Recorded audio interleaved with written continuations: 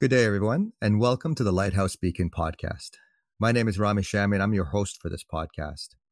A little background about our organization. We're located in Oakville, Ontario.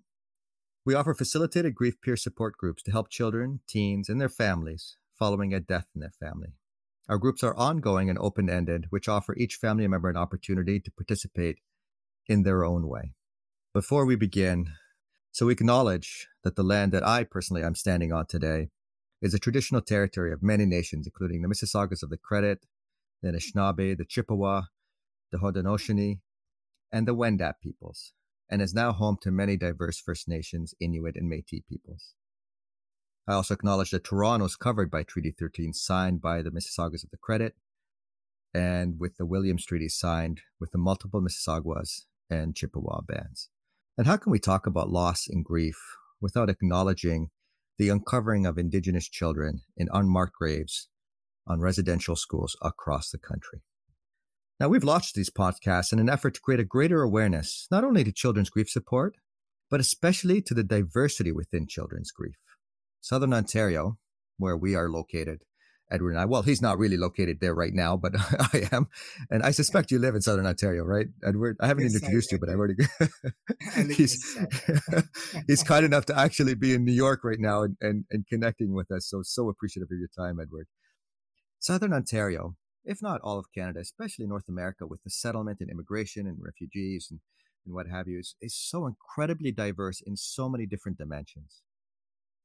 So joining us today, although I haven't yet introduced him, but I'm going to introduce him now on this Lighthouse Beacon podcast, is a brilliant individual with personal and professional experience in grief as it relates to children. So welcome, Edward Joynes Stanley. Thank you, Rami. Happy to be here.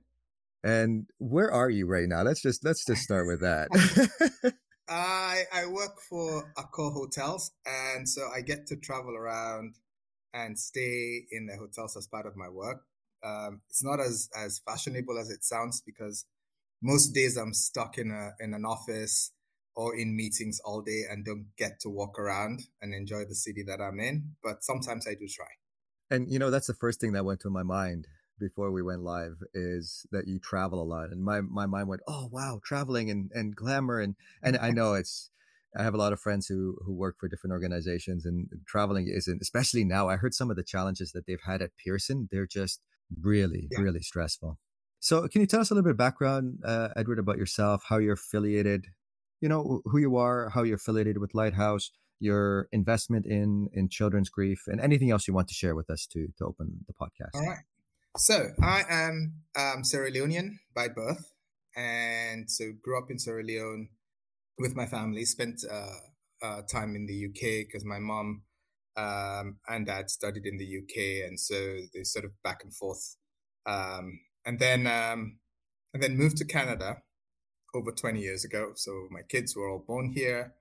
So I'm an accountant by training. And I had sort of worked with Scotiabank. I worked with an entertainment company, Alliance Atlantis, Energy and Gas, and now I'm with the Accor Hotel group, which manages the Fairmont properties. So I sort of with my family doing our thing. At that time, I had two kids. I had a son who was 2 years older than his sister. And, life was okay, living, as a family, schools, karate, swimming, all the activities that you would do with children, attending piano recitals and all that. And then one day I noticed that my daughter was sort of dragging her feet when she walked, and I remembered clearly that I took her to swimming lessons, and she was just not making an effort. And so I got really upset, and I literally sat her down after the class and said, look, what are you doing? I'm paying for your classes. You need to make an effort. And then she looked at me and said, Dad, I'm really trying. But at that time, she was 8 years old, and I thought she was just making an excuse. Fast forward a couple of months or a couple of weeks, I had made breakfast for them, and I'm a huge soccer fan. And so we were watching football on a Sunday morning in December of 2013. Made breakfast, sat down in the family room to watch Liverpool play, and she couldn't use her right hand. Could not. She was eating with her left hand. I'm like, what's going on? So I immediately forgot about football and everything, and bundled her in the car, and we went to the walk-in clinic, and she got examined, and we were advised to go to Credit Valley because she was presenting symptoms of stroke. Like, 8-year-old stroke? What are you talking about? Anyways, took her to Credit Valley, was seen, and I can't remember. Yes, we were seen, and then they then transferred us by ambulance to Sick Kids. And so they did a CAT scan, and we got the doctors come in and say they saw something and she needed to do an MRI. Did the MRI over that Sunday night. And Monday morning, I was called into the doctor's office at Sick Kids, and were told this devastating news that my daughter had DIPG, which is a brain tumor on the brainstem, which is inoperable, and it is terminal on diagnosis. So our whole world fell apart. We had 1 minute we had this confident kid running around, and the next minute we were discussing this, not even the possibility, the reality that we were going to lose her. And so fast forward 6 months later, we lost her. In the aftermath of that loss, we were reeling from it. And somehow one of the community support workers at Credit Valley mentioned that, there's this really great charity that you guys should sign up for, because at that time our son was 10 years old, and we were sort of worried about him. And so we signed up, and at the time that we signed up, we decided that, this experience was too traumatic for us to try and deal with ourselves. So we signed up for some counseling, which is a bit of an interesting one, because both my wife and I are African, and we don't do counseling. Africans generally talk it through within the family, and it's close-knit. You don't bring other people into your issues, if you will. And so, but we decided that, we'd done a little bit of research, and we've had found out that people who had lost children were the probability of them splitting up was quite high.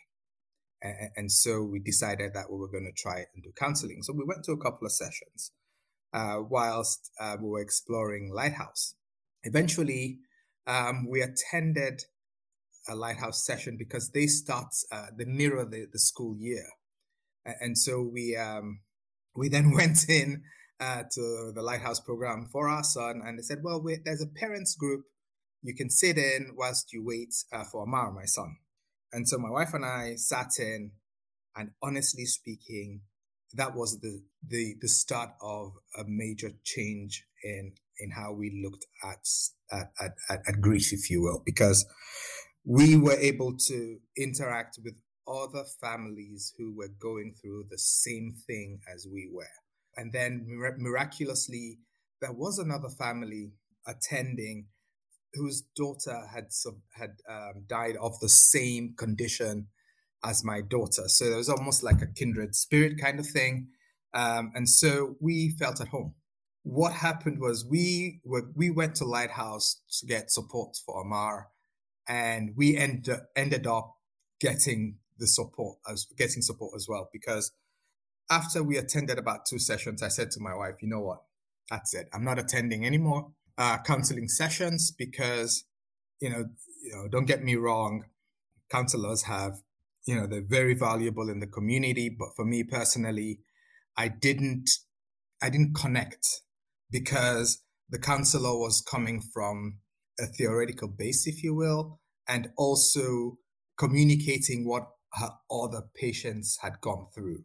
With our sessions at Lighthouse, the family groups, we were hearing directly from families who had gone through or were going through grief. And so that was more meaningful to me. And so that's how I got involved with Lighthouse. And so we attended Lighthouse groups every week, right through the school year for, I believe it was 3 or 4 years. And in the interim, my son then had, one of those moments where he sat down and he said, look, he said, oh, I have no one I have no one to have my back or something like that. And so, that was also a bit of a profound moment for us. And so, over the years, my wife had wanted another child. And I was like, come on, man, we have two, that's enough. And so we decided that we were going to have another child. And so in 2017, we had a son called Zane. And so at that point, we decided, okay, we've been attending Lighthouse for, I think it was 3 years. Well, 3 years, 2017. And so it was time to start making new memories.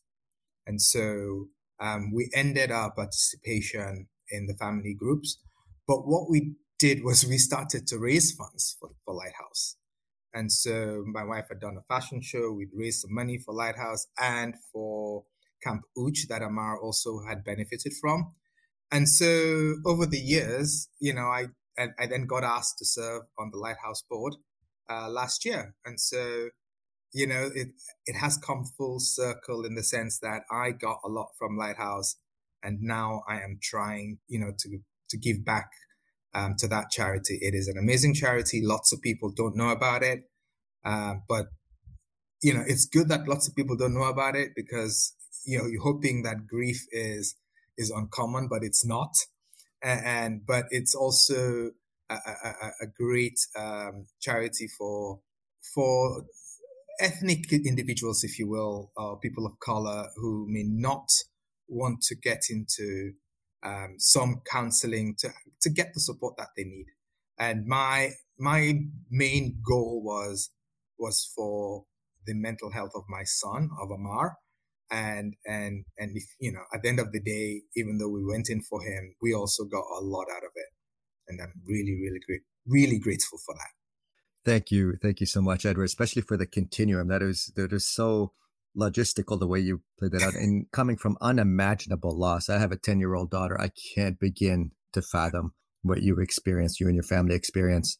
To circle back to a couple points, I love how you brought forth the differentiation between grief counseling and the peer support model, the beautiful peer support model that we employ at Lighthouse for Grieving Children, where individuals of like experiences share, and that creates a sense of connection, community, companionship, maybe even understanding and appreciation of one's experiences. And also at Lighthouse, we've come to appreciate the fact that the old adage of stages in grief is actually more of a continuum.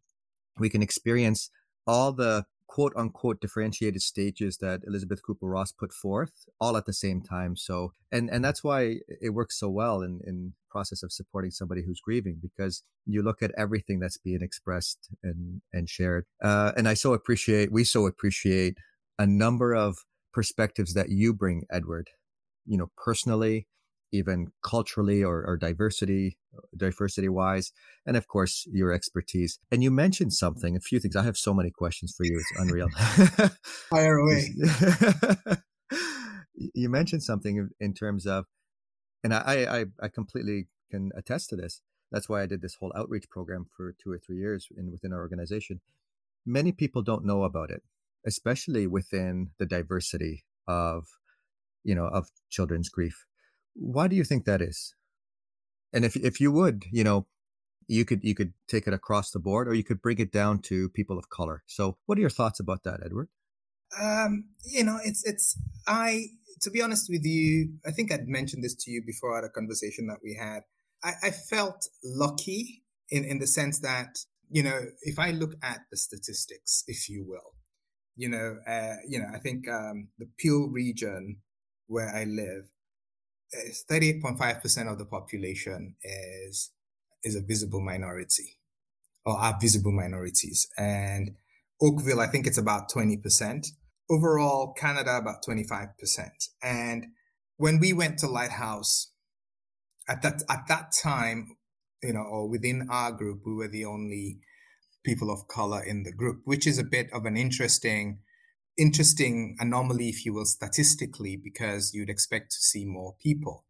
We didn't see a lot of facilitators that were Black.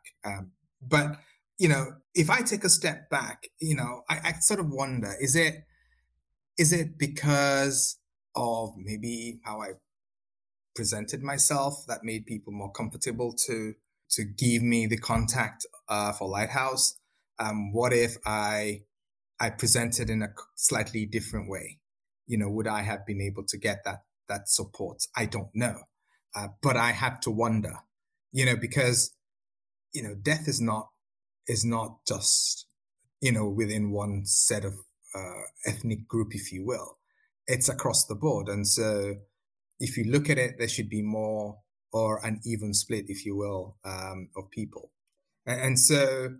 And so I just wondered, whether or not, because, we presented ourselves slightly differently than what their experiences may have been with people of color. And so there was a little bit more comfort that, we would, I don't know, it's an interesting one. And, I'm also worried, sometimes I'm worried that people who make the referrals are worried about what donors might think. Right. And so maybe that's the reason why referrals, you see that there are not very many referrals to people of color, because donors might not want to see that. Maybe, I don't know. I'm just postulating here. When you say donors might not want to see that, is that from well, I'll just call it out. Is that a form of racism? I think so, because, it's, but that's the thing, right? Because sometimes the people who make the decisions assume that that's not what donors want to see. And I don't know whether, it might be a little bit of a disconnect between the individuals who are referring people to the program, understanding that, Lighthouse is not like that, and it is also good that now that Lighthouse has realized that they need more diversity. They need to sort of communicate that to all the groups that would potentially refer grieving families to them, that, look, anybody can come to Lighthouse. It doesn't matter. So I want to, one part of me says racism. The other part of me is like, there may have been a disconnect between people referring families to Lighthouse versus what the Lighthouse management team is actually open to. Thank you, Edward.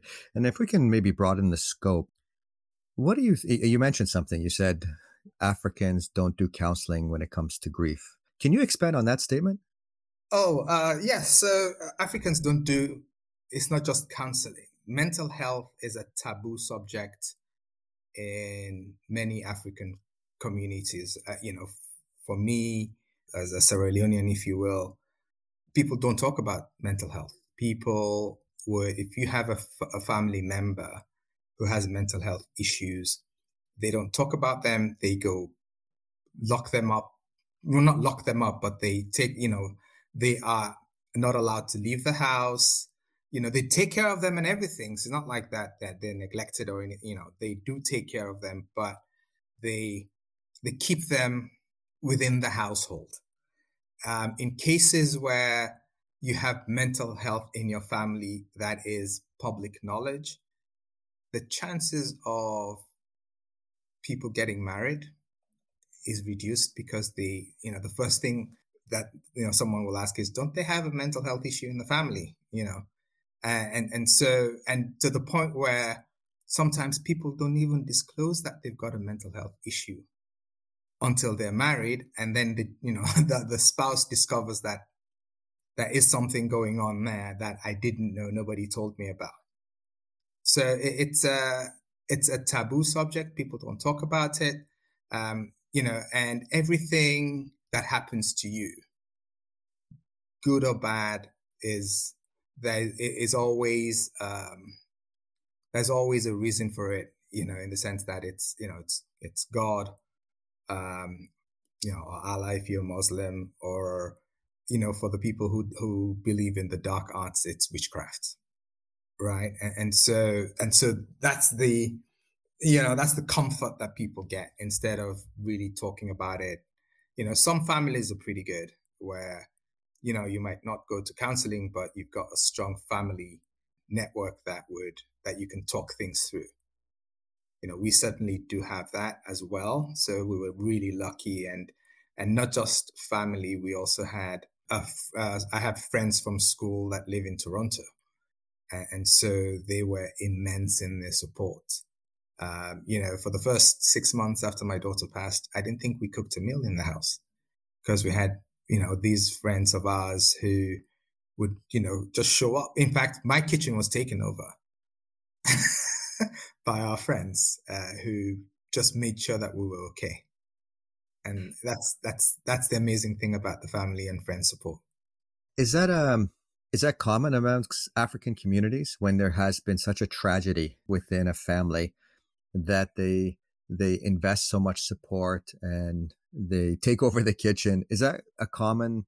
Yeah, And it is. is it? It is a common thing in Sierra Leone where you have a death in the family and the whole village, if you will, or the, not, will rally around, will literally spend weeks. Like you have, like even for us, you have, our friends would leave work and come to ours and spend the evening with us until sometimes midnight before they go home. And then, that will always be somebody in the house, to just make sure that we're okay. So, in as much as we don't do grief counseling and stuff, but that family support, man, is amazing. And Edward, do you think that supplements or in a way, well, just supplements the, not the need, but the direction towards children's grief support? I think it's a little bit of both because, the moral support is there without a doubt. Obviously, there will be the odd. It's amazing. Grief is the one thing that we don't do well with, or death. For something that is inevitable, people are very uncomfortable around conversations about death. And so even some of our friends would still come to the house, but then there would be the comment about, oh, she's in a good place. Really, that's not what we want to hear. You understand what I mean, right? It's almost like sometimes people are trying to find words when, to say when you don't need to say anything. Just being there is wonderful as it is, rather than trying to come up with a platitude to think to for us to hold on to. But that's not what we hold on to. We hold on to the fact that you're there with us. You don't have to say anything. And so sometimes the wrong words or the choice of words are not what you want to hear. And so that can be a little bit jarring. It does help, but I think the peer support group, it does complement that strong family support because you get to hear what other people are going through and how they're coping. And that the combination of the two is really, really the key, if you will. And I appreciate that point. I think they don't need to be mutually exclusive, right?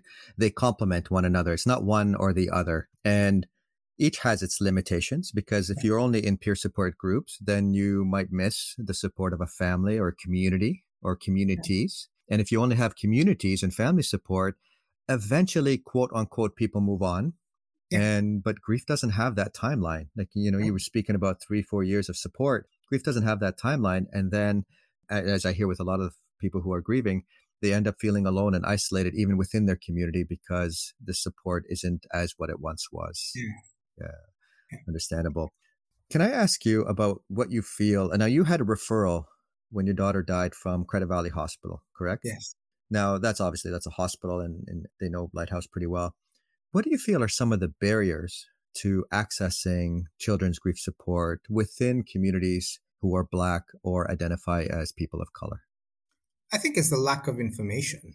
I think, you know, which is an interesting one because, nobody has the time to go start looking for resources when you're going through a traumatic event as you would have in losing someone significant in your life. It's the information. It's sometimes, I think somebody, I can't remember exactly who, but they had been introduced to Lighthouse because somebody had left a brochure for them. So they'd gone to see them and they left a brochure. And in the course of a couple of weeks or months after, they were going through these things and found it. So I think it is information. And the other thing is also a lot of families are, more male dominated, and usually African males don't want to talk about their grief. And so it becomes a little bit of an eggshell situation where the wife may be struggling or the kids are struggling, but because they don't want to upset dad, they don't talk about it. But I think the overriding objective should be the mental health and well-being of your children. And I would have done anything to to ensure that Amara was okay, which we did. Now, as a Black man, a father, and a family, how do we navigate those kinds of dynamics where it's more patriarchal? And I see it in the Middle Eastern communities that I support, and that's my background. Very patriarchal, and everything goes through the father or the man.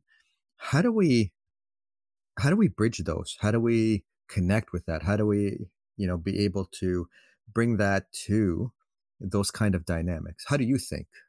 Well, the one thing, in as much as as I did say that, our communities are more patriarchal. We do have very strong women in those families, and even within the Middle Eastern families, if you will. I have a Pakistani friend who would tell me that, look, when our front door is closed, my mom is the ruler of the house.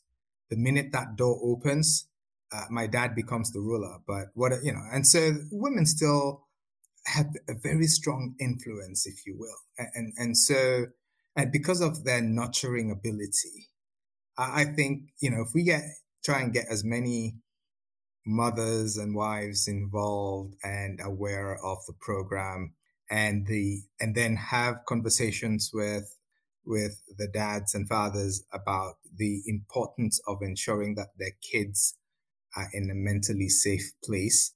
Because I think the grief symposium, they had some some stats around kids who had experienced grief and high incidence of dropouts in school, drug use, and all that, and so those are things that we should be sharing as potential impacts if our children are not supported. And we all want the best for our kids. So the way that I would say it is go to Lighthouse for your kids. Spend 1 hour in the family group. And if you don't like it, then of course there's no obligation for you to come back. But I honestly believe that if you go spend 1 hour in a family group at Lighthouse, you're definitely going to be coming back. Well, we very much appreciate that testimony, because you're a service recipient, and it's at no charge, of course, Edward. Yes. In that regard. So thank you for that insight and that perspective. I appreciate, Edward, how you are relating grieving and grief, which are not necessarily the same thing, to mental health, right? And there's a great deal of awareness being built now around mental health aspects as affected by a loss and grieving. Now, I think that's also a really important outreach approach, which I suspect you're involved in bringing the awareness of mental health to demographics of peoples that may not correlate mental health with grief and grieving. Can you speak to that and maybe some of the work you're doing with Danielle Lobo, one of our esteemed colleagues, and especially as it engages African communities and people of color? Yeah, Danielle and I have had some conversations. We haven't really done anything as yet, but one of the things that I have volunteered to do is to speak at some of these outreach events. And so, once our calendars line up, if you will, I'm in Toronto or Mississauga, then we can get that started. But I am open to speaking up at these events in terms of, being an African male who's lost a child and have gone and sought help, first through counseling, which, I had to do to, and then discovering that the peer support route worked better for myself and my family. And, the overriding objective was for Amar. I think I've said this a number of times already, but it's funny because since Amira's passing, I've sort of been a bit philosophical about stuff, and I came across an interesting quote from a journalist called Norman Cousins, and he had said, "Death is not the greatest loss in life. The greatest loss is what dies inside us as while we live."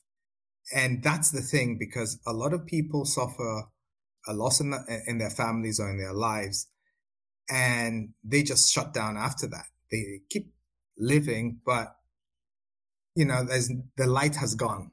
And so for us, it was being able to get up in the morning and being there for Omar, ensuring that, we got him ready for school, that we had, we made life as normal for him, as it was before Amira passed. So more than anything, the driver for us was for Amar. And I'm hoping that a lot of ethnic moms and dads would take that step back and realize that, hang on, this is not about you. This is about your children and their mental health for the long term. And trust me, you also will benefit from it.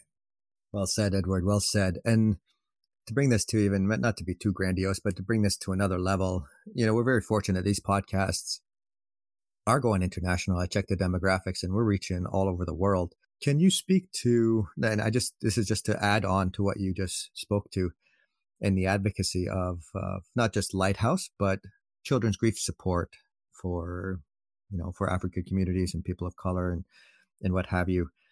Can you speak to the importance of it from a child development, but from a family unit? You mean, you recognized, I think the stats are astronomically high, 50, 60, 70% of marriages, dissolve because of a child loss. Can you speak to it from even a societal aspect within African communities of the importance of acknowledging and having support, quote unquote professional support for a loss related to death of a child or a parent as experienced by a child? This is an interesting one. I guess there might be a couple of perspectives to this, in the sense that I guess in the modern African context, there might be a lot of marriage breakups as a result of a loss, but you do still have a significant number of families that stay together. On the other hand, there are also families that stay together that then have to suffer the consequences of that loss. So one spouse may be depressed and does not seek help for that. There might be addiction issues around alcoholism. I think for us, it's more alcoholism than, trying to drown your sorrows. The marriage is still intact in theory, but there might be, people might be living separate lives. And then you also have the situations where you do have a really strong family support that pulls you out of the abyss, if you will. So it's, the outcomes, honestly speaking, are not dissimilar from experiences with non-African communities. Yeah, that makes sense. And that's the commonalities of grief. Yeah. It transcends ethnicity, language, food. It transcends everything, right? It transcends that in that respect. Now, shifting gears a little bit, my parents came here 100 years ago as refugees and as immigrant. My mother was an immigrant, my dad was a refugee, and they experienced an enormous amount of racism. And so they don't trust social service organizations. They're actually pushed back a lot on me to be involved with Lighthouse, with the hospice palliative care organizations I do work with, because they're traumatized by the racism, and they don't trust. Can you speak a little bit, Edward, to the possibility of that demographic of people?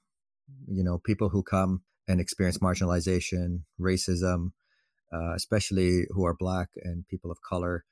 And then they're seeing these organizations that are providing, not just Lighthouse, but that are providing grief support at their most incredibly vulnerable times, the death of a child or the death of a parent. And how some of the barriers to, well, maybe we'll just start with that. That's loaded in itself. Those experiences and the barriers they might create in accessing and trusting, not just accessing and being aware, but to trust other organizations that are predominantly, they look white. They're predominantly white. To trust them to support them in their most vulnerable times. Yeah, that's a difficult one. If you don't have people who look like you who've gone through the program and can attest to it, so Lighthouse, I know, has had a number of ethnic families that have participated. It's I think it's incumbent on those families and also on my family to speak about the great benefit that we got from attending these programs, and that's one of the reasons why I'm volunteering with Danielle to do that outreach, so that somebody who may have doubts about opening up with a social service delivery organization, if you will, can feel comfortable that what, this guy has gone through this. And I can see, I'm hoping that he has gotten something really positive out of it. And, let me try it and see. At the end of the day, it's, you try it. I would say the good thing is that, you're not obligated to stay for a whole year or God knows how long. Try it and then decide whether it's the right thing for you. But don't just use historical context should always inform what we do. But I think the times are changing. If you want to get involved with Lighthouse, dig into the strategy, dig into the charter, look at what a Lighthouse is all about. Look at the diversity effort that we're making to reach out to different types of families, if you will, and then make your decision. But don't just say, "Oh, this is the history of it, and I'm not going to engage." You have to do your own research and then try it out and see. Yeah, and we're very fortunate, Edward, to have you, right? In our midst. But there's a number of children's grief support organizations across the country that may not have a you, and they may not be able to have the reach and the trust building and what have you. What can we say to them in terms of how they can go about this? Do they need to recruit someone like you? I mean, it's incredibly, like, just being straight up, it's incredibly rare to have someone like yourself, as articulate and as eloquent as you are, as an experienced bereaved parent, and then to give back into an organization where you are, volunteering your time. That's exceptionally rare and privilege in many ways, and a privilege in the sense of having your presence. What about for those organizations and those pockets of organizations that don't have a you? How can they go about it? Well, it's I would say speaking to people, no preconceived ideas. I think there's a story. This is an old story. I'm sure you've heard it before, where this child, I believe, was either from India or from a non-white country, and was in class, and somebody had lost an item in class. And so they decided they were going to speak to every child to ask whether or not they had taken this item. And this kid from India, her background was that when you talk to an elder, you don't look them in the eye. And because she couldn't look the teacher in the eye, they believed that she had taken this item, only for them to discover that it was somebody else who had. And so the key thing is, if you want to reach out to an ethnic, if you want to be ethnically diverse in the families that you service, you have to understand who you're going to be interacting with, and then prepare to interact with them in a manner that does not belittle them, that takes account of their ethnic cultural practices, if you will. It's little things like, if you walk into a Muslim, gathering, if you will, where you don't shake hands with women. Why, you have to know that and wait until someone makes the first move. I know it's the polite thing to do, to put your hand out, but if you don't understand those little cultural nuances, then you're already starting off from a wrong position. So it's really trying to understand those little cultural nuances, and then hopefully try and reflect that when you engage with these communities. And so the perception then becomes, well, these guys are taking an interest in terms of learning how we interact. And so it becomes more comfortable for them to reach out. And that's one piece, but also ensuring that, you take the time, like, if you have somebody who has a difficult name to pronounce, practice it and then ask them, how do you pronounce your name? Rather than butchering the name, and then you're starting off from a disadvantaged position in the first place, because you've already alienated that person by pronouncing their name wrong. And so how do you expect them to be open to you if you have started off by pronouncing their name differently? So it's a lot of little things that mean a lot that we have to understand. And so it's really trying to do that. And that resonated so strongly with me, Edwards. Like with a name like Rami Shami, which has been quote unquote just butchered, as you mentioned, throughout my life, for non-trauma informed word. I can very much resonate with that. And I felt some of the most important aspects of building trust is being able to pronounce my name, right? Yeah. Or, as you mentioned, which is the operative word in a culturally humble approach, to learn how my name is pronounced. Yeah. And you mentioned about, Islamic communities and shaking hands with women and what have you. You mentioned the term learner. And that's so important when it comes to engaging all the diversity of communities, to have them teach us, because there's many Muslim women that I've shaken the hands with, but they led. And I love how you said that, like they lead. And that's an important aspect that we employ at Lighthouse for Grieving Children, this culturally humble approach. We learn from others and we let them lead us in how they are expressive in their personal culture. And then especially how that relates to how they are grieving or engaging in a death-related loss. I'm really excited because this has even been brought nationally by the Canadian Alliance for Grieving Children and Youth, which is CAGC. That's also their metamorphosis of bringing these aspects of diversity and cultural humility to the masses across the country. Because unfortunately, children's grief support, except for some of the work that you do, that I've done, that Danielle is doing, and some of the other organizations like CAGC and what have you, it's still marginalized. It's still the minority who have access to children's grief support. And we're trying to do everything we can to reach those, because you said it so brilliantly. It is a mental health aspect. And how that cascades and becomes intergenerational in trauma. Even some of the great work that's being done by Andrea Warnick is in bridging those aspects of diversity and accessibility to children's grief support. I agree. And you mentioned CAGC, and honestly speaking, CAGC has an amazing ED who is going to hopefully get children's grief support nationwide, if you will. And there's no better person to lead CAGC at the moment. Well, let's put her out there. Who is she? That's Deirdre Thomas. Awesome. Yes. Awesome.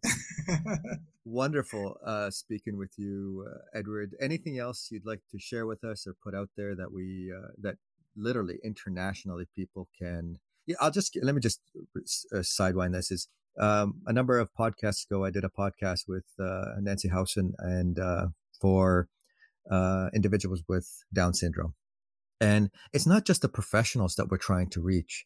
A professional heard this podcast and sent it to a family, and they related, right? So we at Lighthouse for Grieving Children, and I so appreciate the support of Candice Ray and Deirdre at the time and now Anne, is to create a medium with which we can reach people, to take the experiences of people like yourself and reach others, right? Not on necessarily on a professional level, because we're never going to be able to touch all the organizations like Credit Valley to bring in awareness, because people die in car accidents, people die in school shootings, and they don't often necessarily have a Credit Valley in there. Yeah. But if we can have a medium with which we can engage people, that's the operative of the podcast. So anything you want to leave us with that can Yeah, a couple of things. I think one of the great things that we're doing with Lighthouse is we have a good relationship with the school boards.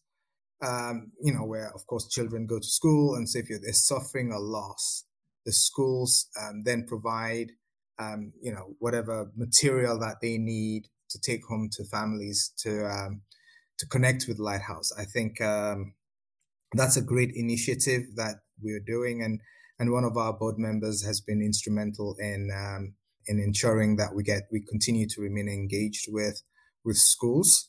The other piece is around recruiting facilitators. I think the more ethnically diverse group of facilitators that we engage, people come in and they see someone like them who's gone through the same thing, feel more comfortable. But then that in itself is a challenge, because how many people from an ethnically diverse background would be willing to be trained as a facilitator to explore the depth of their grief as well. So in order to be able to help people, you have to be able to facilitate, you have to be able to explore your own grief. And I think I mentioned this to you, when we were at Lighthouse, we had a facilitator that was amazing. He had gone through traumatic loss as well. And so he could see himself in us. He could see himself in the various stages that he was with the families that attended that group. And because he had gone through that, he was able to pull people in at very interesting points in our conversations. You could see those individuals, including myself and my wife, you get engaged, and then you see how other people react to it. You also understand that people are going through or have gone through the same thing as you. And so those facilitators are rare. And somehow we've got to be able to find ethnically diverse facilitators who are comfortable to explore their grief.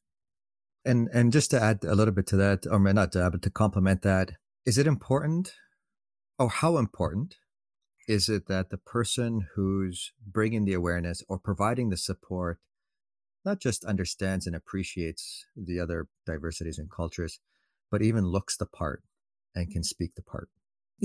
That's an interesting question, because for me personally, I believe that in order to get that critical mass of people from an ethnically diverse background to attend Lighthouse, I think we have to have some ethnically diverse facilitators. But once we have established a reputation that we're open to ethnically diverse people, and people in the community trust us, then it doesn't really matter, because they know that, we're going to be culturally sensitive to them.